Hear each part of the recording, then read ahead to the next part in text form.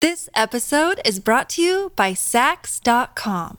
At Sax.com, it's easy to find your new vibe. Dive into the Western trend with gold cowboy boots from Stott, or go full 90s throwback with platforms from Prada. You can shop for everything on your agenda, whether it's a breezy Zimmermann dress for a garden party or a bright Chloe blazer for brunch. Find inspiration for your new vibe every day at Sax.com.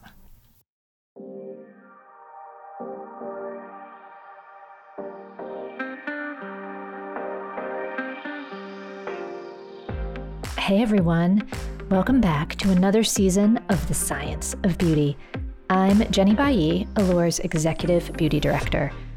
On this podcast, we dive deep into the science behind beauty and the products we're always talking about here at Allure.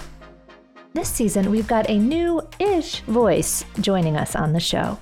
Hey there, I'm Diana Mazzone, Allure's Senior Beauty Editor, and I am thrilled to be joining Jenny on this season of The Science of Beauty. You guys might recognize Diana's beautiful voice from our sister pod, The Inside Story. We are so excited to have her on board of The Science of Beauty this season as we take on a very big topic, hair. Yeah, hair is so personal, and I feel like there's more confusion than ever about what products to use for your hair type and what's really worth investing in. Today, we're talking about an ingredient that's in a lot of beauty products. Skincare, makeup, and yes, the stuff you use on your head. But this level of popularity can also bring increased scrutiny. This ingredient has been the subject of some scary press in recent years. And if you've showered or moisturized or put on maybe a little foundation today, well, it's probably on your body right now. That's right. We're talking about silicones. And how maybe they're not so bad as some people made them out to be. Okay, Jenny. So it feels like every other week in the beauty industry, there's an ingredient that has become taboo. Right, like all of a sudden, this is the worst thing you could ever use. But in most cases, it feels totally out of the blue. And that ingredient isn't half the stuff that you're already using. Yeah, and silicone definitely had its moment last year. That silicone scrape test went viral. It was all over social media, especially TikTok. And it sounds about as misguided as the milk crate challenge, although I don't want to prejudge. Yeah, this one did not involve heights or physical danger, but it did have its own set of problems. It all seemed to stem from a TikTok posted by a hairstylist. So in this video, she has a section of her hair, and then she's got these shears, and she opens them up, and then she scrapes one of the blades down along that section of hair, and there's this white substance coming out. It looks almost like plasticky, and the caption says, "This is what drugstore products can do to your hair. Say no to silicones." I feel like she's singling out drugstore products, but silicone is in a lot of really fancy products. Yeah, there was a lot of this debate going on in the comment section, and the video itself went viral. I think it has over 10 million views at this point. But no one could seem to really decide for sure if that was actually silicone coming off the hair shaft or if it was just keratin from the hair cuticle. Some people were scraping their own hair, and then other people started posting videos debunking the scraping. Silicone started something here with this video. It's intense. And then it still feels like there isn't a clear answer to the obvious question, which is, what is that white stuff? Is it silicone? Could it be silicone? There's a lot of confusion around this topic, and I feel like we should call in someone to set the record straight. We are in luck because today we've got a true expert on silicones, and he is here to help answer these big questions, cosmetic chemist Perry Romanowski. Hello, and thank you for inviting me. So, Perry, we have a lot of questions for you about silicones. But first, what do you make of those scrape tests all over TikTok? Well, this is an old stylist trick, which has been used for decades. But what you're seeing there is somebody is scraping the actual hair protein off of their hair. Hair has a structure where it has an outer layer called the cuticle. You can think of them as shingles on a roof. You scrape it like that, and you're actually physically removing pieces of keratin. You're not removing plastic or silicone or any of your hair care ingredients, but what you're actually doing is damaging your hair. And it's not a good idea to do this. And you were saying it's a hairstylist trick that's been around for decades. Why would a hairstylist do that? Is it in an effort to, convince someone to buy a product that will remedy this situation? Yes, exactly that. It's also in an effort to convince people not to buy drugstore brands. Typically, what the claim originally was that it was that a drugstore brand is leaving plastic on your hair, and that was supposed to demonstrate the plastic that you're getting, and that would convince you to buy the product from the salon. But the products that you buy at a drugstore from big name manufacturers, they're not leaving plastic on your hair. They're not leaving silicone that you can scrape off your hair. That is just actually your hair protein. And to your point, Perry, about drugstore products, and on the video, it does say, this is what drugstore products are doing to your hair. But silicones are an ingredient that are in salon products, prestige hair care products as well, right? Absolutely. In fact, often the companies that make the salon products are the same companies that are making your store products, and they'll often use the same raw materials. So there's not really a big difference, and there's certainly not a chemical difference. Everybody in the industry uses all the same chemical manufacturers, and there's no special ingredients that a salon brand could get that a standard drugstore brand couldn't get. Got it. So first, let's back up a bit. What are silicones? Silicones are a class of ingredients that are derived from silicon. Now, most of the ingredients that you find in cosmetic ingredients are derived from carbon, and silicone actually happens to be below carbon in the periodic table. So they have very similar characteristics.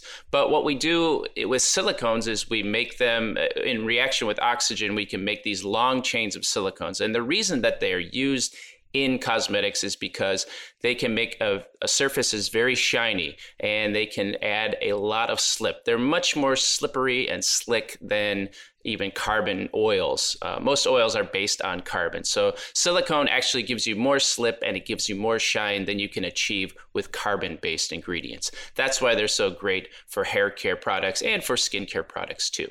Do you know anything about the history of silicones? Like, when were they kind of discovered to be something that might be good to use in skincare and hair care? Most of the important cosmetic ingredients started to be invented around the 1930s and 1940s. Silicones really hadn't come around until the 50s. And so they're a more recent molecule.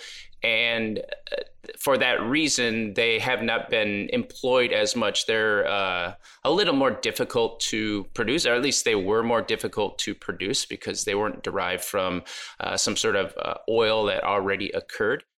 And when we think of other types of silicones, like I have a silicone bath mat, I have a silicone face tool that I use to wash my face with. What's the difference between that physical material and what's actually in our skincare and hair care products? Those things are all based on the same sort of silicone ingredients and molecules, but a placemat or a tool is based on a polymer that has long chains that are then connected, and so they make a mesh. If you think of a silicone as a popsicle stick, one could be a single popsicle stick, but if you mashed a bunch together and connected them in sort of a grid-like fashion, that would make more of a solid. And that's the main difference. It's the interconnected molecular bonds that make the differences. And is the silicone found in breast implants? And I know there's been, controversy there, and silicone breast implants were banned for a while.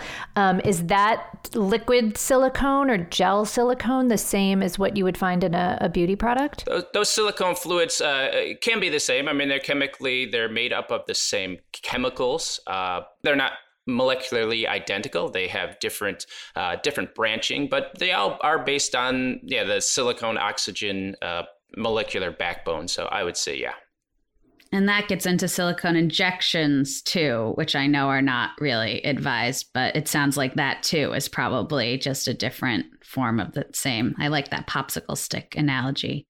The reason silicones have been traditionally used is because they've thought to have been pretty much biologically inert. carbon-based molecules have been around with us, as we've evolved. And so our body has these chemical pathways that sort of will interact with those. But silicones, we haven't really interacted with them. And so the idea is in an injection, you put a silicone in, it's thought to be biologically inert. Now, whether that's true or not, mostly been proven that it is true that it's biologically inert, but it's still kind of an unknown question. Is it good to be biologically inert or bad?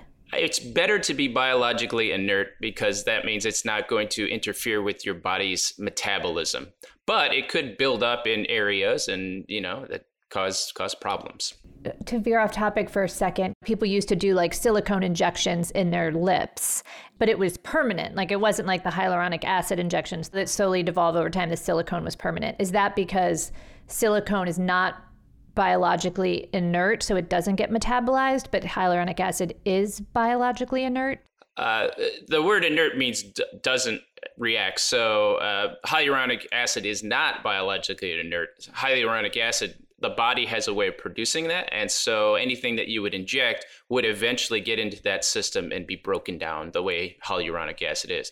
The silicone you inject in there, and it'll just stay in your body. So I know you mentioned silicone in skincare and in hair care is still a bit of a new ingredient. There's a lot of innovation happening. But at what point did this kind of vilification happen? When did people start to question if this was something we should be using? From my read, I got into the industry in around 1992. And I started to see this silicone backlash probably around the time of the silicone breast implants thing. That was 97, 98. I think that's when Dow Corning was going through that. But it really didn't hit the cosmetic industry, I'd say, until the early 2000s. And I think it's more of a backlash out of the development of natural and green beauty. Because silicones are not looked at as natural. They're synthetic. I feel like we often hear that silicone in your skincare products is going to stop your skin from breathing, which is odd because I don't think your skin has a respiratory system. But in a hair context, we actually often hear kind of the same thing, that silicones are going to smother your hair. And there's a lot of talk about buildup. What is the real story there? Silicone is really good at making films. Now, we talked about the mats and the way you could create those plastic mats or silicone plastic mats is through using silicone chains that interbond. Now, when you put a silicone on your skin surface, a tiny invisible film is left on your skin. It's great for making the skin look shiny. It's great for protecting you from other chemicals.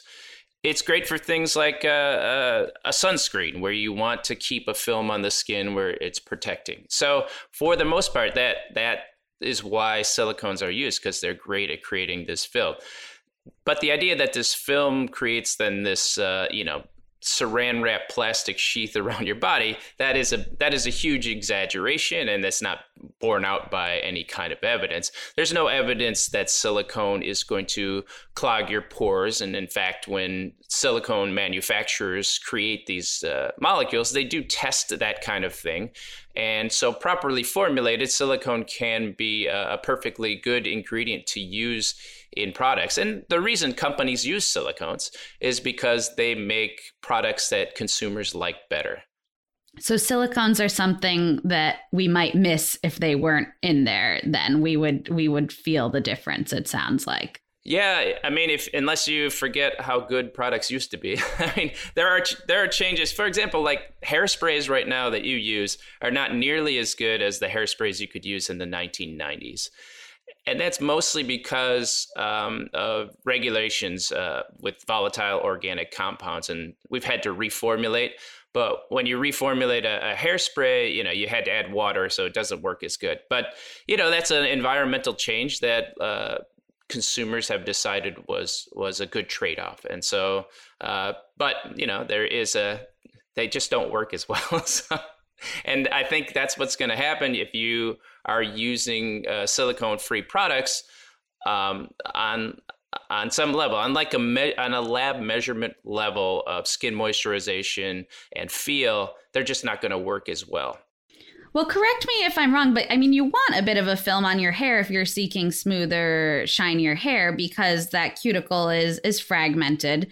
And by having a film, it smooths it out, which allows light to reflect and gives that healthier look. I mean, that seems desirable to me. Absolutely. That is the strategy of using hair conditioners. What you want to do is you want to put a film on the hair. Conditioners don't work unless you leave something behind. And so traditionally what that has been is cationic surfactants, cetrimonium chloride, behene-trimonium methyl sulfate.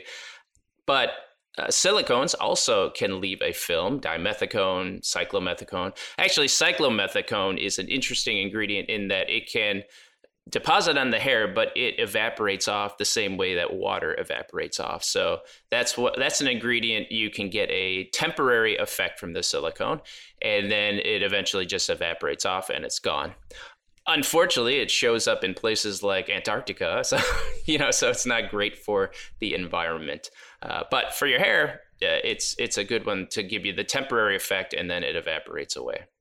Allure we have a clean standard because, as we all know, clean doesn't mean anything. So a standard that we formulated just to make clear, like when we at Allure use the word clean, this is what we mean. So we don't consider silicones unclean except for the cyclic silicones, because there is some evidence that they can accumulate in the water supply. How common are the cyclic? I mean, cyclomethicone is probably the most common, cyclopentasiloxane, and there's like D4, D5, D6. So there's really 3 main different kinds that are used. And what are the rest of silicones called? Like there's cyclic and there's straight chains. So the cyclic silicone is it's a circle. It makes a ring. But the straight change ones are silicone oxygen. It's just in a straight line. And that would be like dimethicone is a straight chain. Dimethicone and pretty much anything without the word cyclo in it is a straight chain polymer. Okay. And dimethicone would appear on an ingredient list literally as dimethicone. It will always appear that way. Got it. It doesn't hide. Right. Exactly. You'll find other versions of that, like amodimethicone and phenyltrimethicone, and those are just what happens is, if you can imagine a dimethicone as that popsicle stick, right? That straight chain popsicle stick.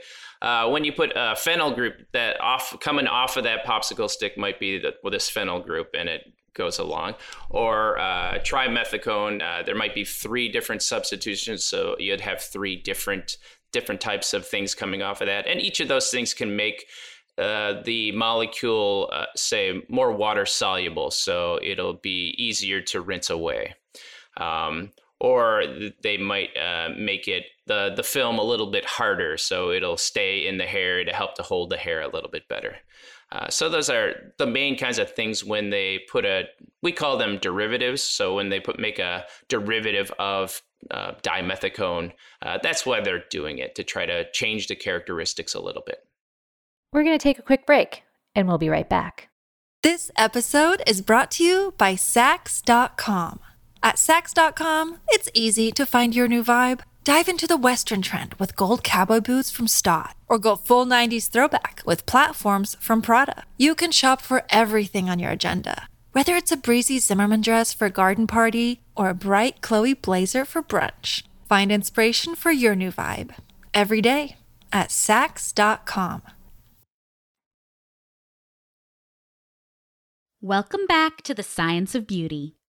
And silicones versus oils, as beauty reporters, when we get a product that's a hair oil and then you turn it around, you look at the ingredients, and like the first or second ingredient is dimethicone. Right. And then at the very end of the ingredient list, there's some oils. That was the whole, that always amused me. The whole argan oil, Moroccan oil craze was, it's so great. And it's like, you flip it over, it's just silicones, and they put a drop of the oil in there. And is that because if you really were just selling more or less a bottle of argan oil, it would be incredibly thick and greasy? Like you couldn't really use it as a styler? Well, most natural oils are going to have the consistency of olive oil. Actually, most of them have the same chemical composition of something like olive oil. And so they all kind of work the same. But, they have different names, and the names, they have where the oil's from and the plant, and those have different connotations in the consumer's mind. And so from a formulating standpoint, what you want to do is make a product that works the best, and then you want to help support the marketing story. So you drop in some of these oils so you can tell the story. And that's an effective way to sell cosmetics. A non-effective way would be to just take the pure oil and give it to consumers because they won't like how it works. So, Perry, we've explained now what is really happening in these viral TikTok videos with the hair scraping, but there are many other facts or unfacts circulating on social media about silicones, and we would love to run them by you so you can weigh in on truth versus fiction. Are you ready? Bring them on. Okay. We often hear that water-soluble silicones are better than oil-soluble silicones because they won't build up on your hair. Is this true or false? Well, it's kind of both. It is true that they won't build up on your hair. Unfortunately, what also happens is that they rinse away if you're using them in a rinse-out product, so they don't stay behind and provide you the benefits that silicones would provide you. So yes, they won't build up, but no, they're not more beneficial than the oil-soluble ones. The strategy, what you really want to do when you're formulating, is get the silicones to remain on the surface. And so in a product like a body wash or a shampoo, if you put a water-soluble silicone in there, it's going to go down the drain with all the other detergents, and it's not going to have the benefit. So in terms of hair, would it make sense to look for oil-soluble silicones in like a rinse-off conditioner and water-soluble silicones in a leave-on styler? Yes, that would be a good strategy. And is there an easy way for a consumer to know, okay, is the silicone in this product oil or water soluble? Because I would have no idea. Well, one of the tricks to understanding if there's silicone in your product is look for the ending of the word says cone, C-O-N-E. So a product like dimethicone or amodimethicone, those would be silicones. If you wanted a water-soluble version, instead of the word cone, it's conol, so C-O-N-O-L. The O-L refers to it like it's an alcohol, and that means it's water-soluble. So dimethiconol is the water-soluble version, where dimethicone is the water-insoluble version. So if you're looking for water-soluble, look for the OL at the end of your silicone.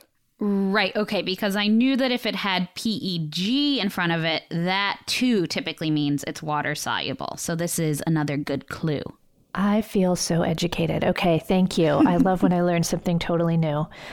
Okay, Diana, what's our next one? Let's try to stump him. Yes. Okay. Well, this one may have been answered a little bit in your previous question, but true or false? You can use silicone in the last styling product you put on your hair, but it shouldn't be in any of your other products. I would say that is false. It can be in all of your products if you like, but it is probably best delivered from your last product if you're going to leave in the product. You want to create that film in there, and the amount of products that you put on your hair in a single day or a single usage, that's not going to build up on your hair to an extent that it causes problems. And when you wash your hair, that is also going to wash out your silicone. So if you want to be very careful, I'd suggest in your shampoos, you avoid the silicones. And if you're going to put on silicones for the rest of your hair routine, your conditioner, for example, it often works out well. Use a clarifying or a normal shampoo that doesn't have silicones in it, and then you can use silicones in the rest of your routine. And that's going to prevent any kind of buildup problems. Okay, the next one I would say is one of the more frightening claims that we have seen about silicones on various social media platforms, but it is that silicones clog your hair follicles, so at your scalp, and can lead to hair loss or thinning. Is this true or false? There's no evidence that this is true. This has been looked at extensively, and silicones do not cause hair loss. They do not clog up your pores. Just doesn't happen. Okay, definitive. I like it. Are there any other myths that you want to bust, Perry, now that we have you here? Well, I think one of the most prevailing myths that I've heard about silicones is that they're toxic or they're dangerous for people. And the reality is they are a non-toxic ingredient. They are safety tested before used. One of the issues, of course, is that they could build up in the environment in places that we don't necessarily want it to go. But that's true of a lot of the ingredients in our beauty products. There's nothing extra special about silicones that are more dangerous for the environment either. So as far as the ingredient safety, they're safe ingredients, so you don't have to worry about that. And the impact that they have on the environment is about the same as for other cosmetic products.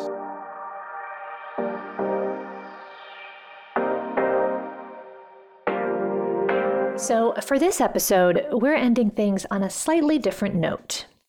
Yes, in honor of silicone and all the misunderstandings, we're sharing our favorite beauty myths. Jenny, what is a common misconception that you love to correct? I love to correct the myth that a cold water rinse will make your hair shinier. We have all gotten this unappealing offer at the shampoo bowl at the salon, and we are told our hair will just be so glossy if we submit to this cold water. But in fact, it's just going to make your hair and your whole body colder. The rationale behind this one has been that icy water closes the cuticle of your hair, so it's flat and more light reflective, which is a stretch since, as we have discussed on this podcast before, your hair is dead. So I'm not sure how the cuticles would be like, ooh, it's chilly up there. Let's shut her down. But the myth has persisted. So now I would like to point our audience toward an actual study. Hopefully this is going to do the trick. An actual study that arrived a couple years back that pours cold water on that theory. Chemists at TRI Princeton, which is an independent research facility not far from me here in the beautiful state of New Jersey, rinsed hair in water that was at least 98 degrees Fahrenheit or below 65 degrees. And they found that cold water had zero shine enhancing effects. And, wait for it, warm water actually made hair look glossier. The researchers said they thought that maybe cold water didn't rinse residue off strands as well as warm water could. So everyone is now armed with actual scientific evidence that they do not need to rinse their hair with cold water. Wow. Well, mine is not nearly as, I don't have the scientific research to back this up, but I feel like one of the biggest hair myths is that your hair gets used to a shampoo or a conditioner. Mm-hmm. And I believe it's really just because your hair needs change over time. And if you keep using that smoothing shampoo, then maybe you're no longer concerned about frizz, and maybe you're then concerned about volume. So I think that's a big one, though I do not have any chemists at TRI Princeton to back me up on that one.